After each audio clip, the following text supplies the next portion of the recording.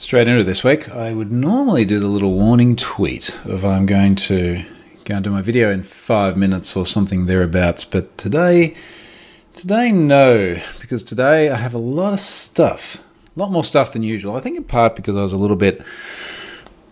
wasn't lazy last week, but it was a little bit casual.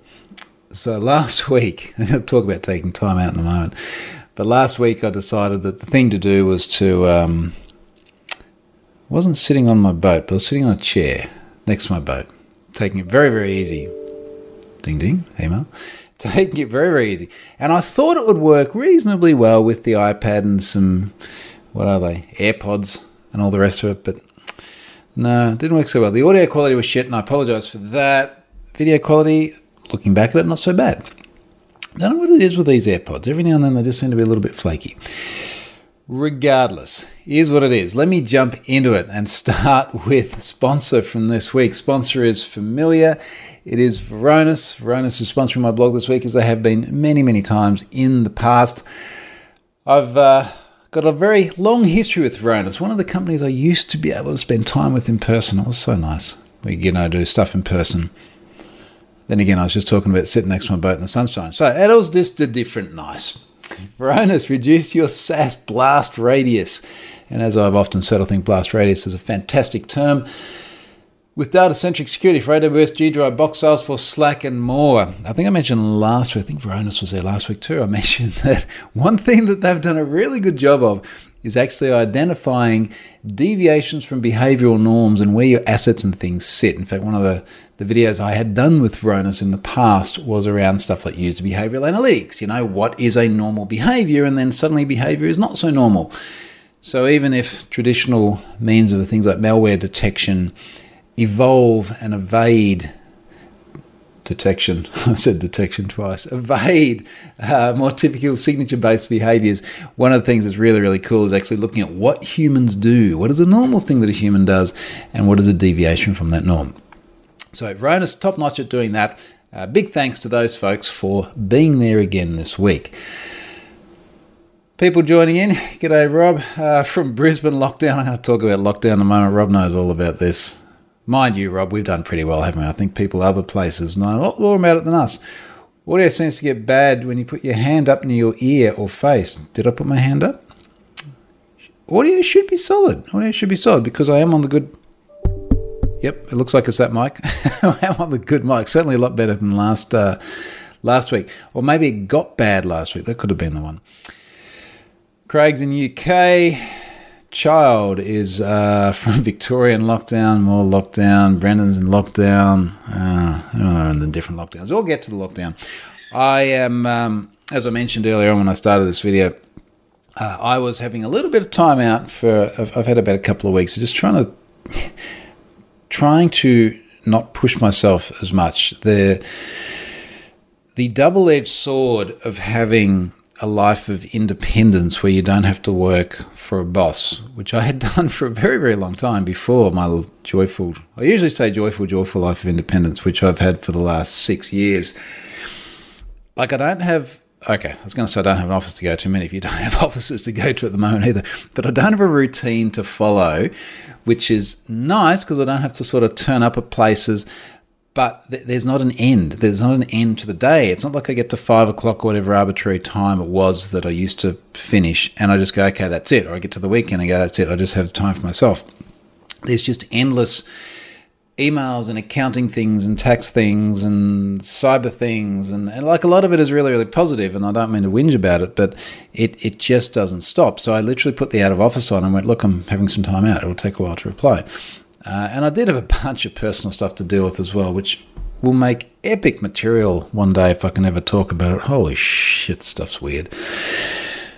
Another long story. Some people know what I'm talking about, but I think that will make for a very, very, a very interesting teller one day. It won't be in the book that I'm still working on. I will talk more about the book later on. I just haven't had an opportunity to make much progress. Not lately. Now, one thing, I do actually have a little list of notes here. One thing, for those of you who've watched this before, the camera is in a different position. So I used to have the camera like on an arm, and I'd pull it down in front of the monitor so I could look straight ahead. And the problem with that is that I always ended up with slightly different camera angles. I couldn't see what was behind me in the front of the screen. So now it is, if I take eye level is about mid-screen, it's sitting just up on top of the screen. So I'm just curious to hear, for folks either watching it now, if you watch it later on, send me a tweet or something, does this look like you're like looking down the top of my nose, or is this angle all right? Part of the reason I'm playing around with this now is that part of all the work we've been doing in the house, one of the things that is the next on my list is some stuff in the office. And I'm going to get the big, wide, ultra-wide screen mounted to the wall rather than on the desk. It just frees up some desk space, and it also means that if I bump my desk and things, the monitor don't move. I'm also going to get the camera mounted above it as well, and it's going to be probably fixed in position. So the reason I'm playing with all this stuff now is it's like, am I okay with these positions? So please do let me know. Does this camera angle look okay, or is it kind of weird? Because it's not only just for doing casual videos like this, but I actually have to record things that I charge money for. It's one of the things I do. So it needs to look good in all conditions. Okay. Now, Rob said last week during the doc, yeah, that was when the audio was shit. And I did listen back to that. Interestingly enough, I've had occasions, and they're right here on my desk, where it's like I'm wearing these Apple AirPod Pro latest gen, whatever the hell they are, and I'll be talking to someone on them as I'm out having a walk, and they go, look, your audio is coming in and out. And it's like, it's not windy, I'm walking straight ahead. Clearly, it's not getting further away from my mouth or anything. So I think I'm going to investigate what on earth is going on with these. And these are replacements for other ones that didn't work as well. So not having a great run with the Apple things. Steve's happy with how the camera looks. Thank you, Steve. Part of what I'm just deciding on at the moment, I actually have wallpaper to go on the back, which is kind of a dark wallpaper. We've just put a bunch of it in our bedroom, which I'll show people once everything's done. But it looks freaking epic. Once it's really, really done, I'll do some. It's like a. What did someone say the other day? So it's like it came out of a Pinterest thing. Like, it looks amazing. But anyway, at the moment, that's going to go on the back, and there'll be some cool looking sound panels on the back. I'm just figuring out just how I want to do the front. But I'll share all that later on. So there are going to be a few little tweaks. There'll be some lighting tweaks as well. One thing about this camera angle, I think it sort of gets a little bit, now it points down a little bit away from the glare that sometimes comes from those two lights up there. So Ben says, I think the camera angle was slightly better before. It does look a little bit like you're looking up at us. Yes, that's because I'm looking up at you. Spot on, Ben. The question is that suboptimal? Because I think the only other way to do it, if you want to look straight ahead, is I've got to get, and I'm not opposed to this idea, but I've got some sort of mechanism where I can, like actually move it down in front of the screen in a more seamless fashion than what I was doing before. Again, not totally against the idea. If anyone can find something on eBay or elsewhere, like wall-mounted, an arm, maybe on little, I don't know, arms with springs or something, which makes it neat.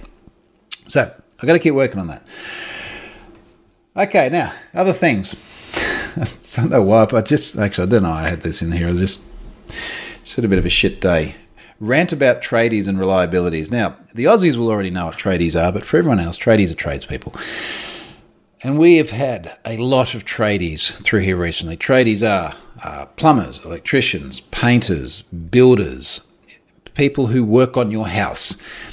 And we've had a lot of tradespeople through doing all sorts of things. We've had tradies here doing a lot of tiling. We've had tradies working on the pool. We've had different tradies painting different things. Tradies doing lights, tradies doing curtains, tradies doing carpets. And here's my rant, and I will say in advance that there are some exceptions, and some of the I don't know if the tradies watch my videos, some of them have been very, very good. But the thing that just over and over and over again drives me absolutely freaking nuts is reliability. Case in point, I'm going to be generic just in case one of them does listen. You'll go, hey, when are you going to come and do the thing? And they go, next week. So, all right. I'm a busy guy. When? We'll try and get some time. Okay, would that be a Monday or a Tuesday? Hopefully Tuesday. Okay. Is it going to be 9 a.m., 8:30? Like, when is it going to be? Maybe in the morning. So I'm trying to plan my life around this. And the thing that I keep coming back to, and I'm just ranting about this because we've had so many things delayed just literally today from different tradies doing different things that can't give commitments, and then that cascades so that other things get delayed. Can you imagine if for me, or for many of you listening to this, particularly if you're working in this industry, this tech industry will be generic, imagine if you behaved like that. Imagine if you said to a customer, yeah, I might turn up sometime next week when I have time. I'll turn up between 8 a.m. and 12 midday. Please hang around and make sure you're free to be able to entertain me when I get there. And then, and this is the bit that sounds kind of shitty, how do I say this without sounding obnoxious? You sort of go, well, that level of professionalism might explain why you're doing what you're doing and we're doing what we're doing. Yeah, there's just a little bit of that in there. I'm just pissed at it today because too much shit got delayed when it just didn't need to get delayed. And particularly when you work from home and everything around here is your life and there's constantly people coming in and out. It is definitely beer o'clock here in Australia. Let's just put it that way. Now, Steve says the angle's really good, has a nice feel. You probably need to get on top of that mic a bit more, though. If you move off axis a bit off, your levels fluctuate. Yep, I'm aware of that. And I got animated, I know, particularly talking about the tradies. He says they're across the country. I'll give anyway, don't let me keep going on the tradie. Let me talk about the lockdown thing. I do have more cyber things as well, but obviously, there's a few people here from Australia, some people from Queensland. If you're from other parts of the world, first of all, Australia's really big, like really, really big. It's the same size almost as continental USA, roughly the same size as Europe. It is massive. There are different things happening in different parts of the country. So in our state here in Queensland, I did this video last week. I think I did it on a Friday. Everything was kind of normal. Like we had to wear masks. There was a mask mandate, but for the most part, it was pretty normal. It didn't really matter too much. And then we got to Saturday and they went, that's it, snap lockdown. It was a snap lockdown as of Saturday at 4 p.m. Yeah, because we were going to go out on the boat with some friends on Sunday, and I said, okay, well, that's not going to happen anymore. So snap lockdown, 4 p.m., which was also considered to be the hardest lockdown that we had ever had in Queensland since the beginning of the pandemic.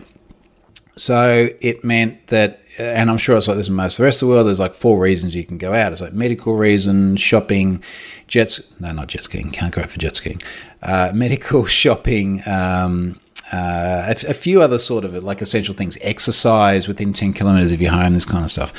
Also meant the kids suddenly went down into snap lockdown. And it was meant to be until 4 p.m. Tuesday Arvo.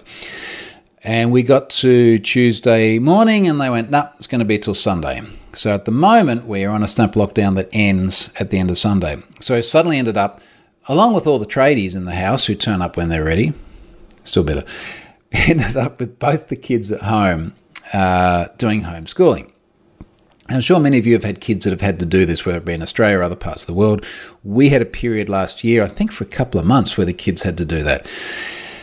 And I've got to say, it's impressive how well these kids just suddenly adapted to homeschooling. So my son, he is 11, he's in grade 6. They have had to have a laptop since the beginning of last year anyway, so they've always carried that around with them. They're really well connected. Our daughter, who's now 9, I'm going to talk to her about her later on because I did the 3D printing thing with her. This was very new for her. Last year, it required a heap of support from Charlotte and I just to get her normal everyday mechanics working with school. This year, I was super, super impressed. She took that laptop I gave her, the one I'm going to talk about later on, and she'd sit in her room and they'd fire up Microsoft Teams and they'd just sit there in Teams. And they just follow the calendar in Teams. And I keep poking my head and it's like, do you know what to do next? Is everything working? Yeah, it's fine.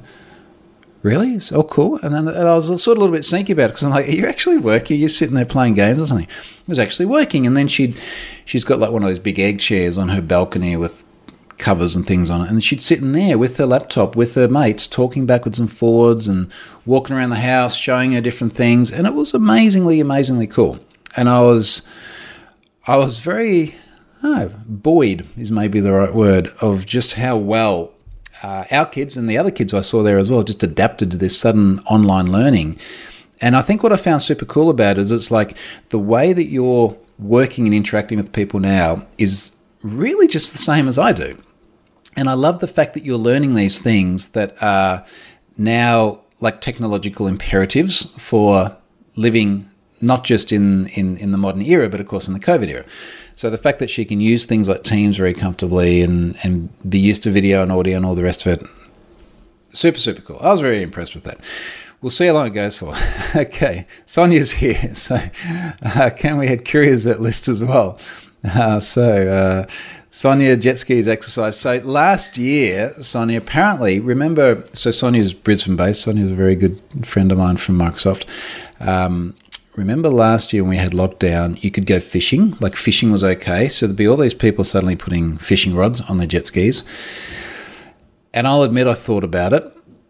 And then I went, it's not really in the spirit of the whole thing. Plus, when you look at where we both live, and I saw a photo of you from you today, very, very nice clear blue water, which I suspect was a swimming pool or something. Our swimming pool doesn't have water in it at the moment because of tradies. That's another thing. But it's like, we're in such a nice place anyway. Like, I don't think we actually need to kind of break the rules. Stratus is in Greater Sydney. He's been locked down for over a month. Since I'm divorced, I've not seen my kids. Oh, wow, that's really rough. So as many know, I'm also divorced, and our kids come and go each week. So I literally just dropped them off at their mum's. But I actually checked. It's just within 10K. Now, I don't think that, we didn't exercise at distance. I did drive them. But I have heard of other friends who've got family that is in like another state. So, maybe their kids come and go. And to be clear, another state can literally be a 5-minute drive away. It's only half an hour this way and we're in another state. But that would be really, really rough. So I'm sorry to hear that, mate. That's a very difficult situation. Let me move on. Talk about something a little bit more usually on topic for me. CoinHive and pwned passwords. Now, I've been eagerly pulling stats of these things for quite some time. And in fact, I'll do this the other way around because I've got the figures here. So pwned passwords, I've been watching for when I get to the 1 billion queries a month. I'm really somewhat infatuated on getting to 1 billion because it just seems like a really nice round number. And it's actually taking a lot longer than I thought because it was ramping up really, really quickly. And now it's just a very, very slow, gradual increase. And I thought I would have hit 1 billion several months ago. I am, as of today, at 967 million and 30,000. So it's, it's still good. It's still good, but we're not quite at the billion yet. And at this rate, it could be many, many months more. But it could also just take one large asset, one large online service to come on board and decide to use it and just really kind of hammer it. I only need, if you look at it this way, I only need like another 3% increase to get to the 1 billion a month, which would be really cool.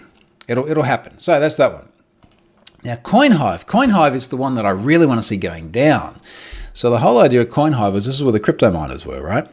So this was a crypto miner service that people would end up with on their websites either by design because they were trying to replace ads, but I feel that was kind of a bit of a dicky thing to do, or they would end up with the crypto miner there because someone had either compromised their site or they'd compromised a downstream dependency and then put the crypto miner on that dependency and then it bubbles up onto their site.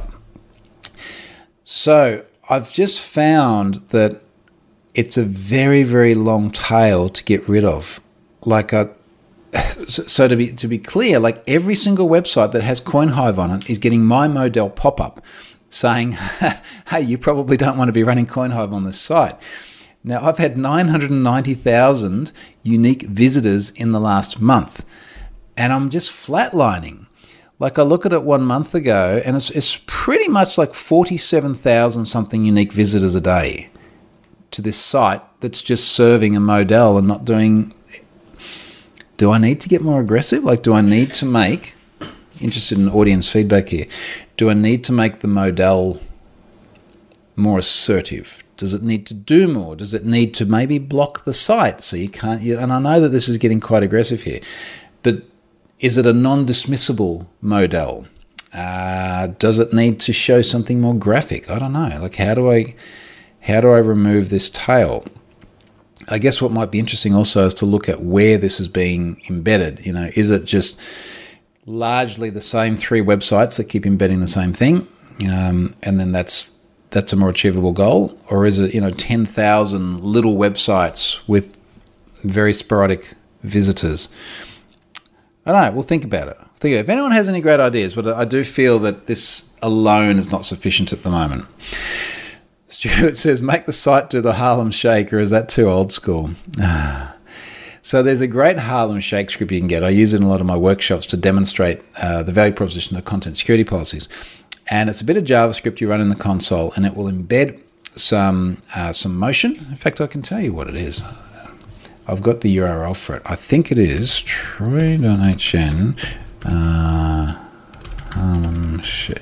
Let me see if this URL is right. And if this URL is right, I'm going to drop it into the chat window here, and you can all go and play this yourself.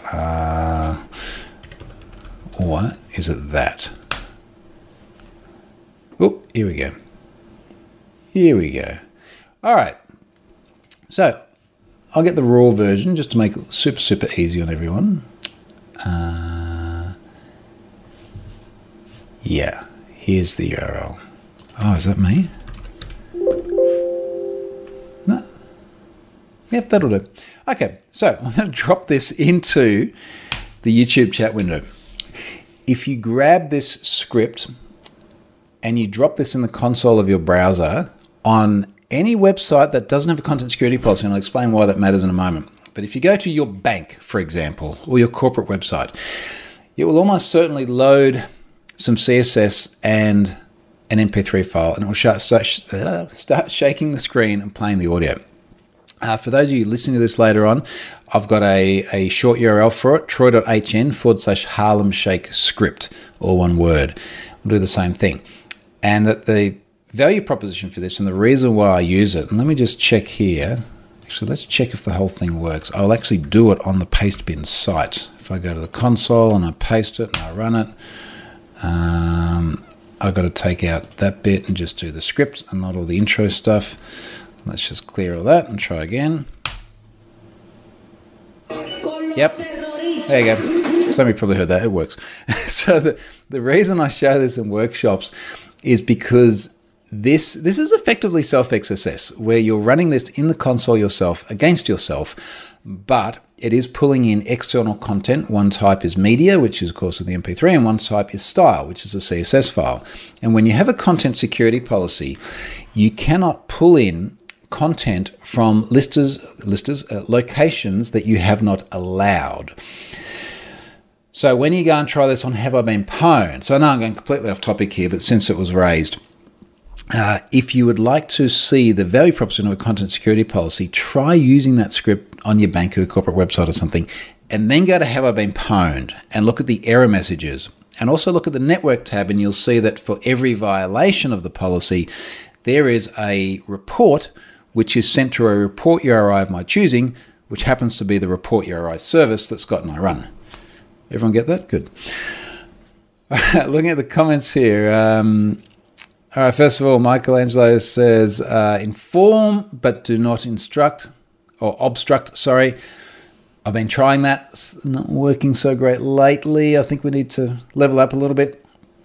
Joel says I've got to wear 2 masks. One trying to stay live and one for sleep apnea. Crikey, so you got it during the day and during the night as well. Mate, that's tough. Ugh.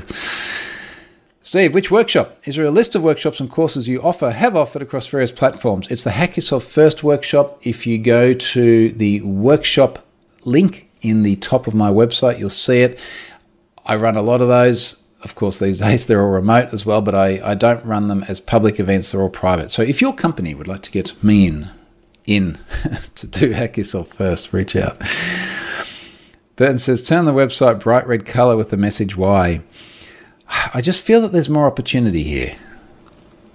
I could invert all the images. Okay, that's minor. I want to see the reaction though. I'll think about this. I'll think about it. Brendan, why not just make the dialogue undismissible while having the site in the background do barrel rolls? Well, I am thinking about the undismissible approach. I am. Sonia says, yeah, I've heard stories about running random scripts off the internet. Thanks. Well, fortunately, it's a very short script and you can read it if you're so inclined to see that's okay.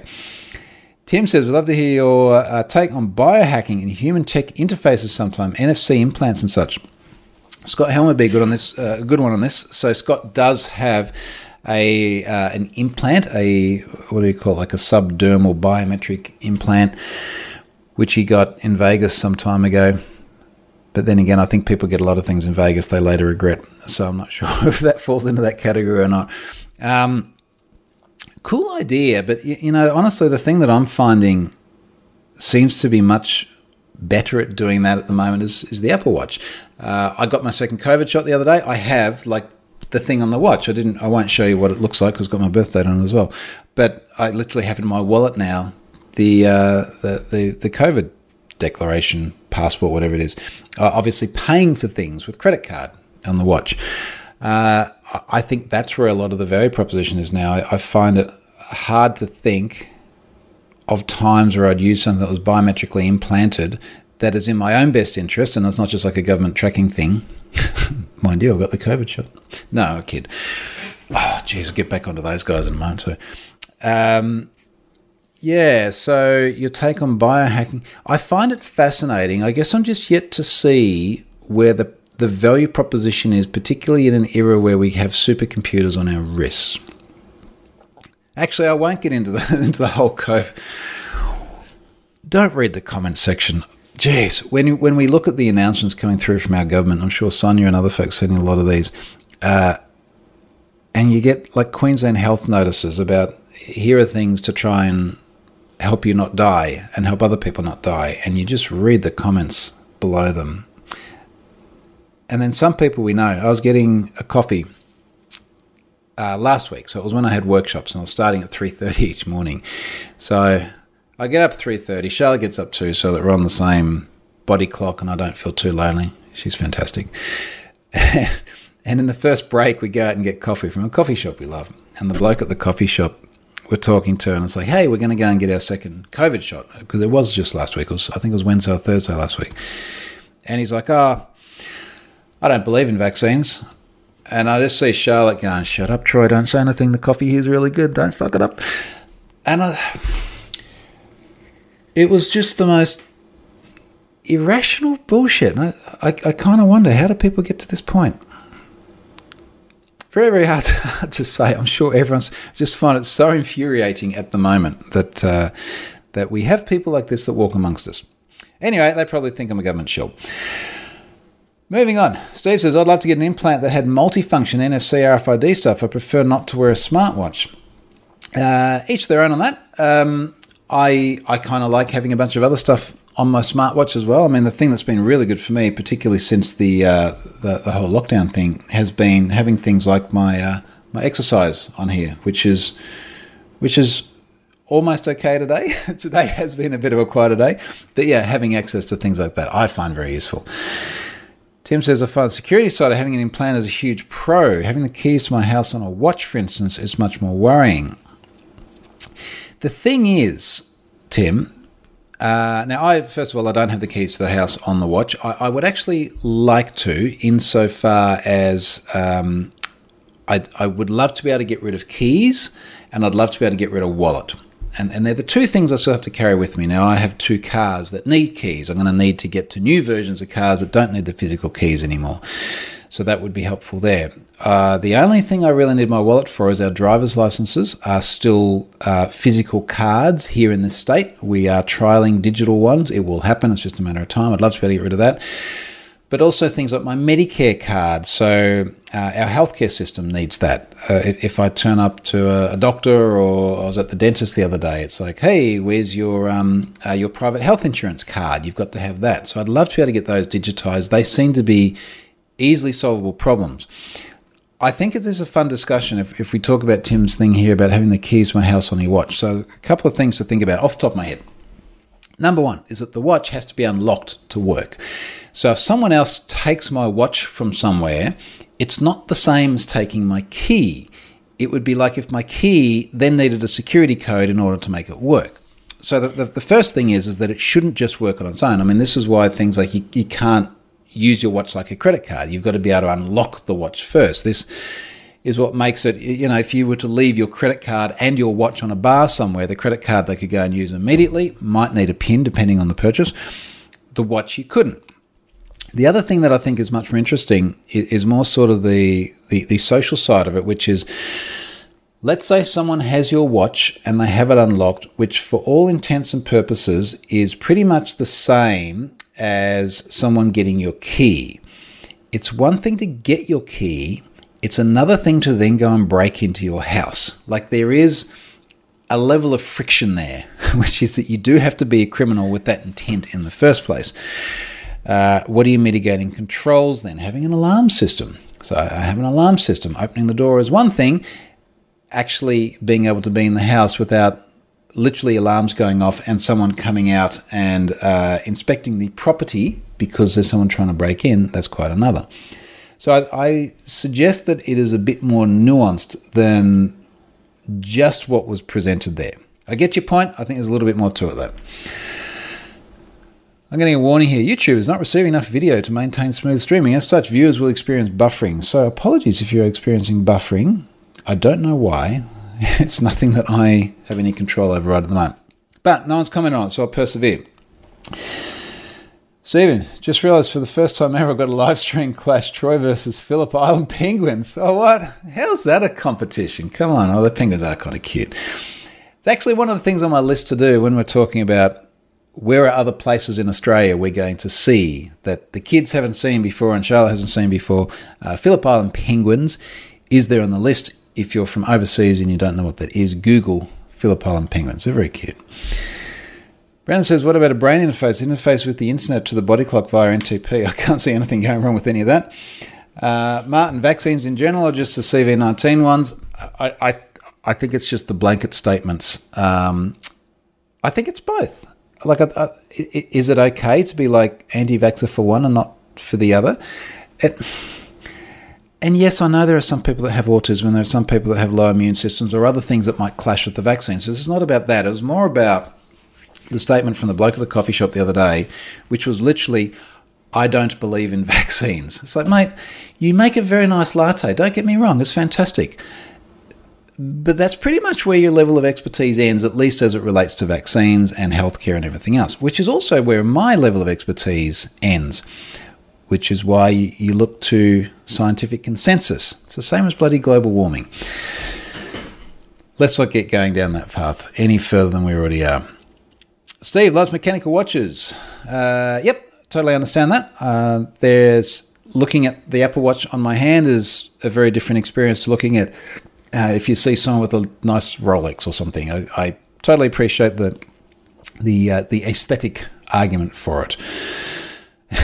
Vaccines cause 5G. Let's not even get into that. What else is going on here? So Brendan says, when doing some research on digital licenses, I found New South Wales was the only state with them rolled out. Now, I was aware of New South Wales rolling them out. When I looked at Queensland recently, I think they were doing a trial in Hervey Bay, which is a sort of an odd regional location to do it. Not unusual, though, to do trials of things like this in outside of metro areas. Case in point, this was now, I'm going to date myself, 21 years ago. I was working for a company in Sydney building interactive TV interfaces. So I was writing a lot of JavaScript and HTML, building interactive TV apps. And this company later went bankrupt. Not sure how much is related to my JavaScript, but let's just say there are other mitigating circumstances as well. But they wanted to do a trial of interactive TV, and we decided to do it in Orange, which is very regional New South Wales. So we're literally going out to Orange, installing set-top boxes in people's homes that could dial into the internet and load my Pizza Hut ordering system. Pizza Hut was an early adopter to be on our interactive TV beta. Brandon, what about embedding a fingerprint scanner into the display for watch unlock? We have seen some phones that have done that, haven't we, where the display can be fingerprint reader. I think all of these biometric controls have various cases where they fall apart. Of course, the one that we're seeing at the moment for many people is that Face ID doesn't work real well when you've got a mask on. So you can go into the setting which says, look, if you're wearing the Apple Watch, it will unlock much easier, even though it can't see your face. I have been using that lately.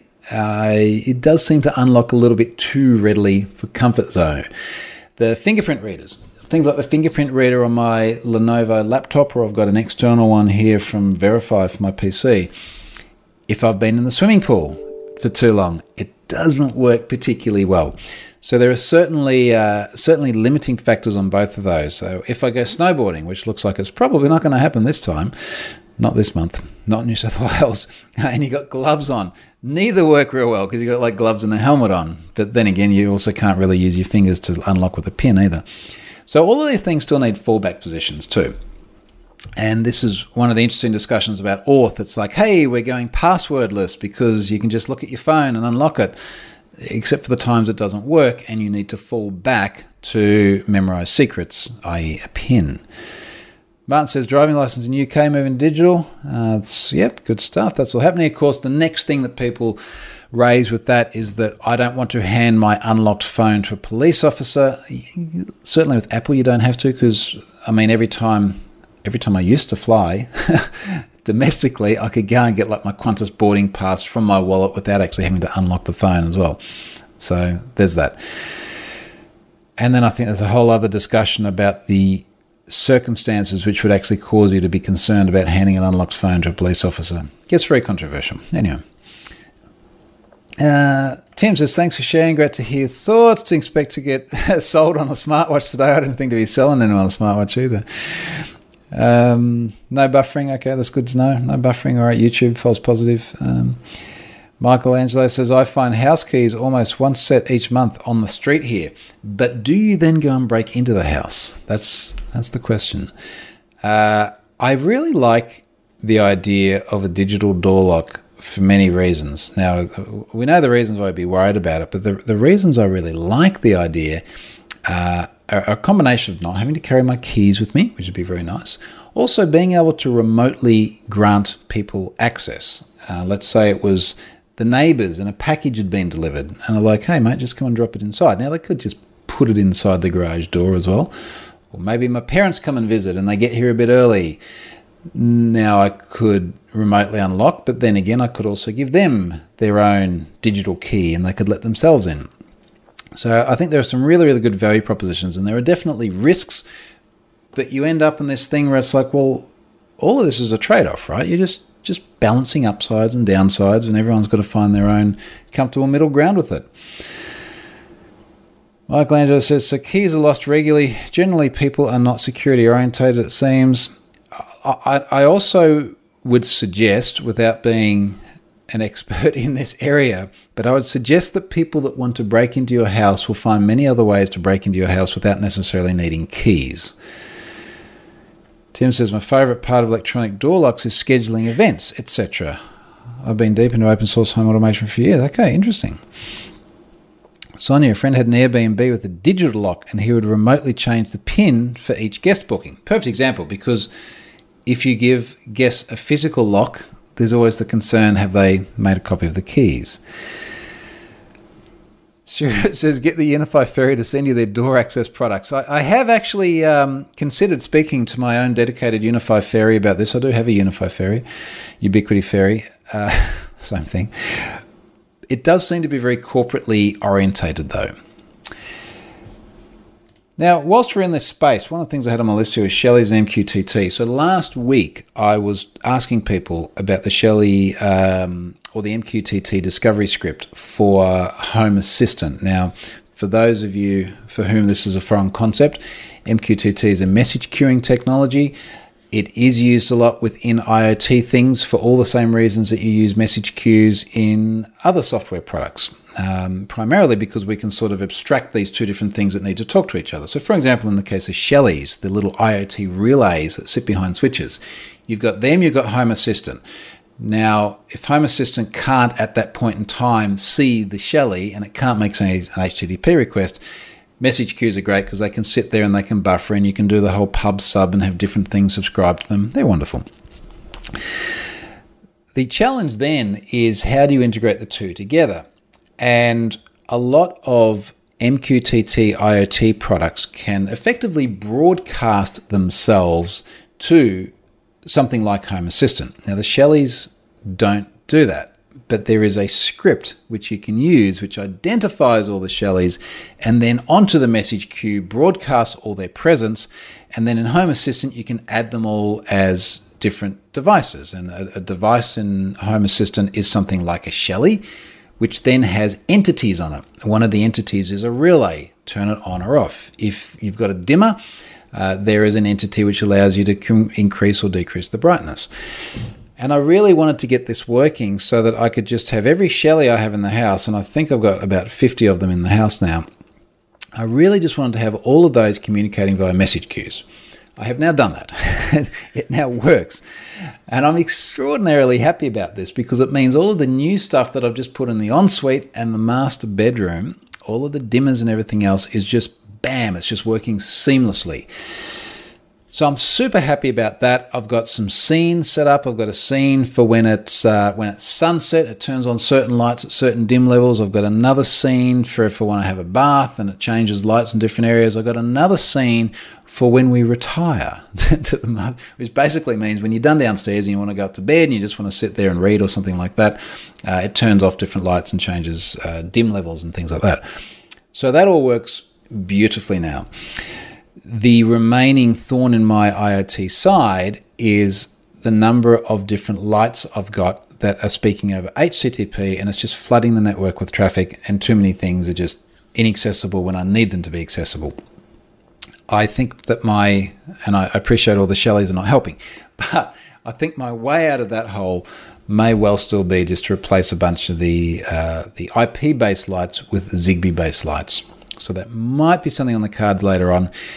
A poor man's approach to this, which I think I'm going to try first, is at the moment, if I want to digitally turn on the lights, let's say in the carport, the lights in the carport are all IP-based. They always have power to them. They are always on the network unless there's too much traffic and they're dropping off. And then when I turn them on, all I'm doing is for each one of those lights, I'm saying, hey, turn the light on. So it's literally just saying, speaking to the light, connect to the network, turn yourself on. Now, what I'm tempted to do is instead power them down. So the Shelly will actually kill power to the circuit. So I've then got, around my carport, I've probably got a dozen different IoT lights talking over IP. Kill power to the Shelly, the lights drop off. They're no longer accessible. If I go into Home Assistant, it will say, hey, there's all these things it can't communicate to. But the joy of that is that, first of all, I've just taken a lot of stuff off the network. Second of all, when I want to turn them on, because it's just the power to the Shelly being turned on, everything will come on instantaneously. Same when I want to turn them off. The two downsides I can think of with this is that number one is that a lot of stuff is going to be inaccessible in the dashboard. It'll just show, hey, all these lights have dropped off. Number two is that if I do want to, say, change the colors on the lights, or if I want to change the brightness on the lights, I will only be able to do that once the lights literally boot up and join the network, which I think is going to be okay because I don't normally like, hey, turn on all the outdoor lights and then immediately change the colors. They normally come on a sunset scene, and then I'm looking at it going, hey, it'd be fun to be in party mode today or something like that. So I think I'm going to try that first because it just feels like the path of least resistance. So that's my Shellys and MQTT story. Let me have a look at the comments here. Joel, I found a provider, power keys in a park once. I don't know if it was a Masters. All right, power keys. Tim says, have you played Zigbee? USB Zigbee dongles have gotten very cheap. Yes, I have. So in my 5-part IoT blog series, one of the parts was all about IP-based and Zigbee-based. And as you've then said in the comment, Zigbee mesh network concept still gets me hot and bothered. No, it gets hot and bothered. It's been very good for me. I literally just plugged back in 5 of the outdoor Philips Hue Lily XL lights I've got. They were unplugged while there's some painting and so on going on.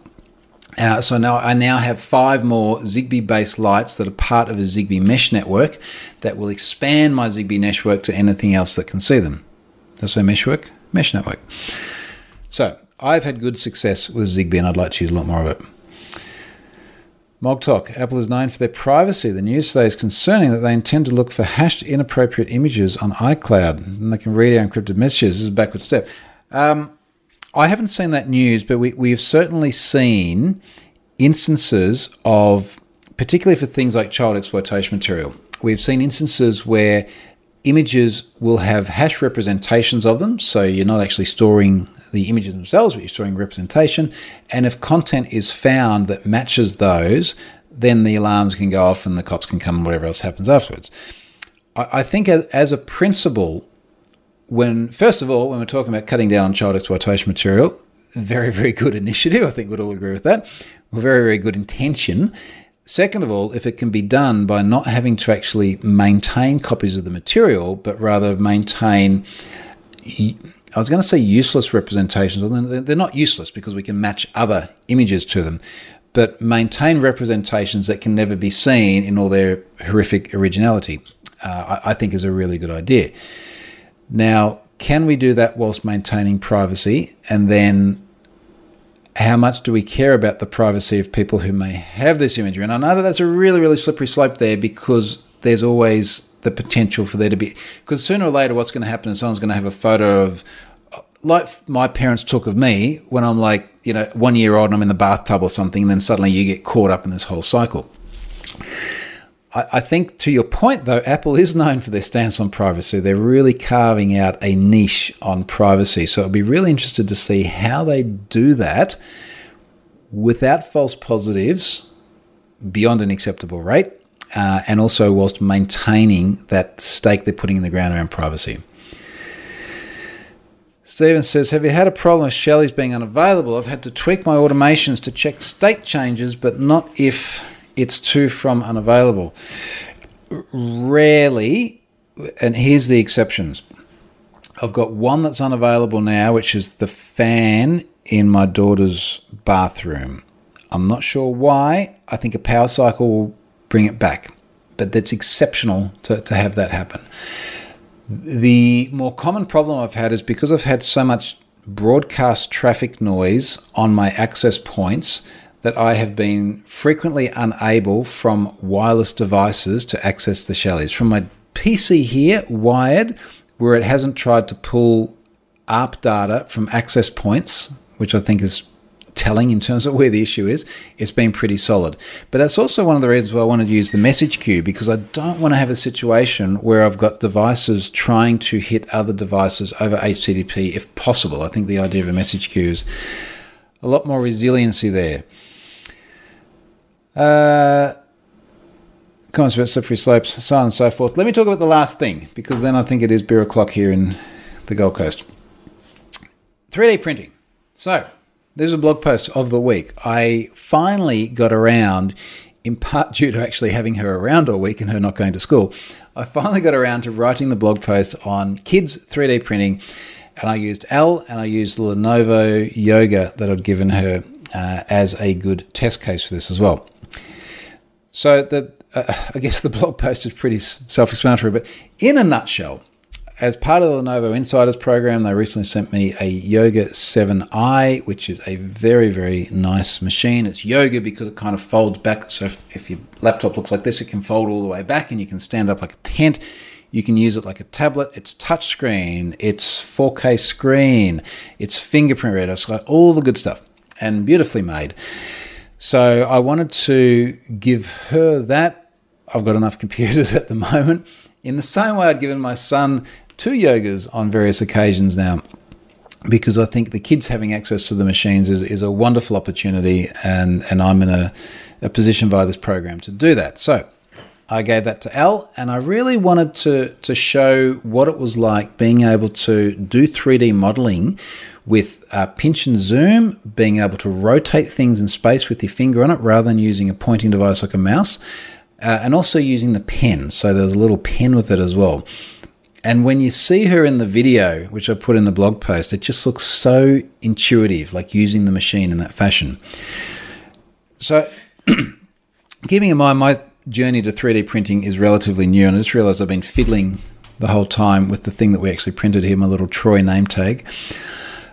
I really only started on this journey back in Feb was when I got the printer, but it has been so much fun to do this with the kids, and it has been such a great educational experience. And even today, I was watching Ari, who's 11, show his mates when he's on Teams doing his homeschooling, bringing in like a big stash of 3D printed stuff and showing them all. And I was watching the other kids on there going, wow, that's amazing.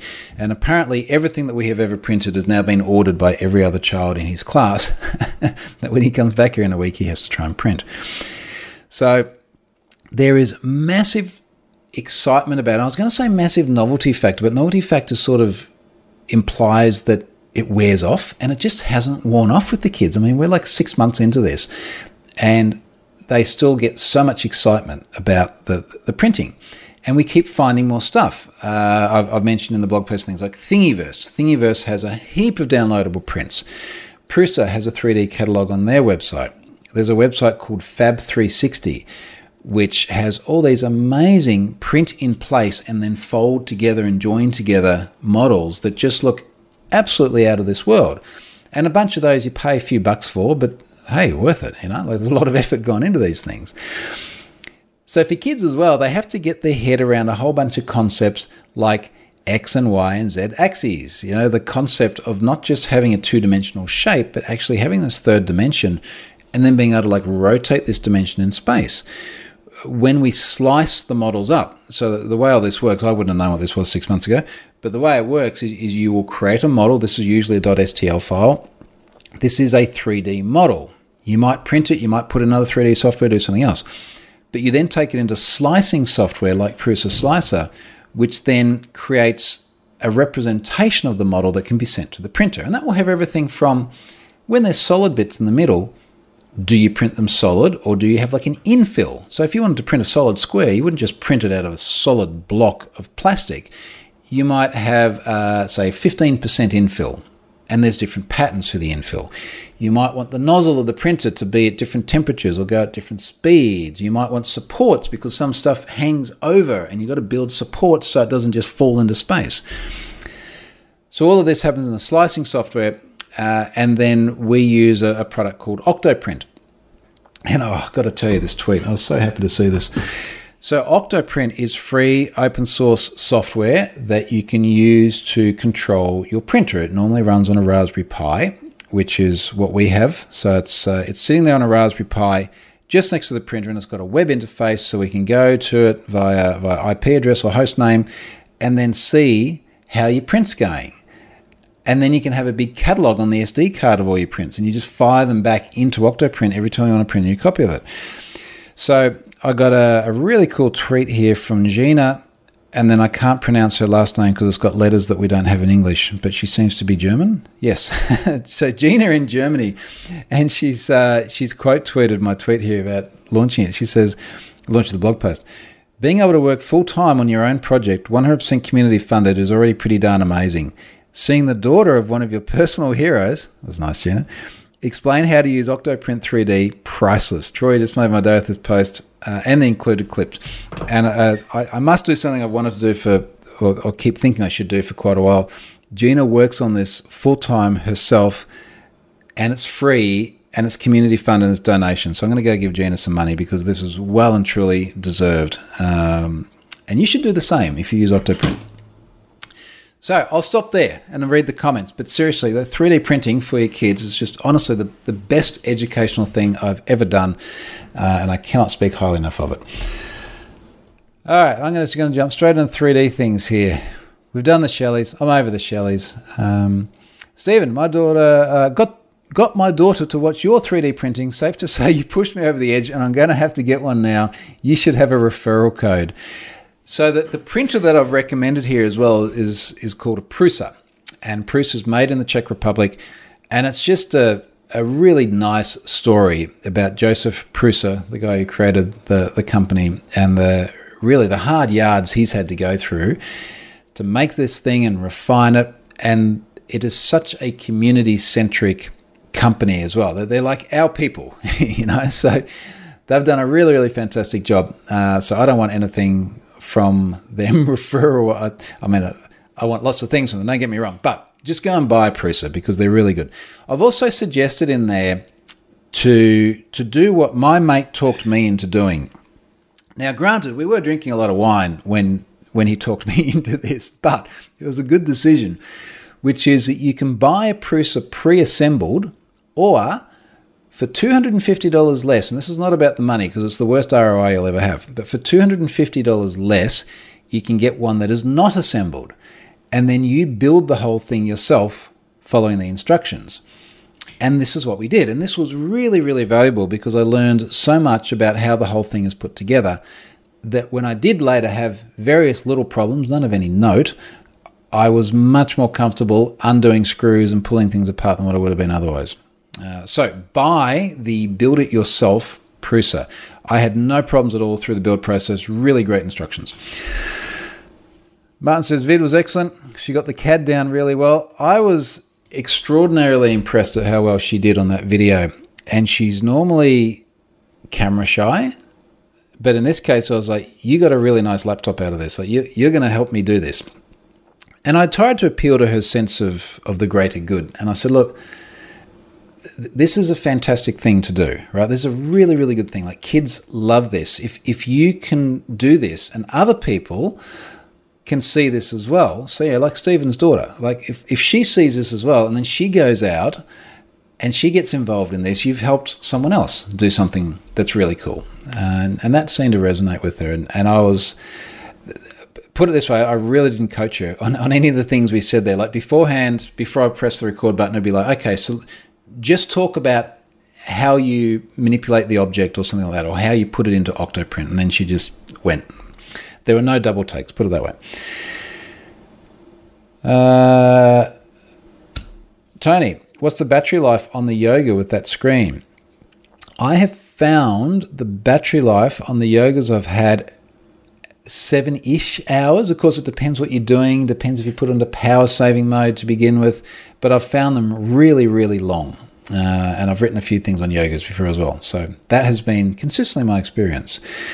Sonia says 3D experiences will help them when they're making VR games in Unity, year 10 at school. I'm sure they would too, because they do help you sort of wrap your head around that whole kind of objects in space kind of piece. And I just noticed also on my desk, so that there have been a limited number of occasions where I have actually used the printer for something useful other than teaching kids stuff. I've got grommets. These are printed grommets. Now, if you're not familiar with the term grommet, you know how, well, a grommet is a broader term, but these are the sort of cable-tidy grommets for passing cables through a desk. So you'll have a desk and you want to put some cables through it. You don't just drill a hole because you have rough edges. You normally have a grommet, which looks somewhat like what I'm showing you here. And we got a new shelf put in our bedroom as part of our work on the house. And I wanted to have a very narrow diameter grommet. I wanted to have around about a 25mm grommet because I only wanted it large enough to feed the cables through and not have some fat thing like you see in an office. And then the tradies were like, oh, look, we don't have any of these. Maybe you can get them on eBay or something. And I was like, I can do better than that. So I went to Thingiverse and I found a whole bunch of grommets and I just printed out 3 different diameters and here they are. And the cool thing is that these printed in 2 parts. This one has a cap like that, so I can pop the cap in and it's just like you'd expect from a normal grommet. I ended up using the smaller diameter one that I printed and just leaving the cap off. So this now sits in our desk, in our beautifully designed bedroom with some cables from a Sonos amplifier going through the back. So you can actually use the 3D printer for useful stuff other than just printing things like octopuses with dangly legs. Okay, folks, I've been going for about an hour, so I'm going to wrap it up there. Thanks very much for watching, for all the feedback today. I hope you found that interesting. I'm glad this camera angle seems to work well too. And there'll be a lot more happening in this office, hopefully over the coming weeks, that will should improve things even more. Thanks for watching. See you later, everyone.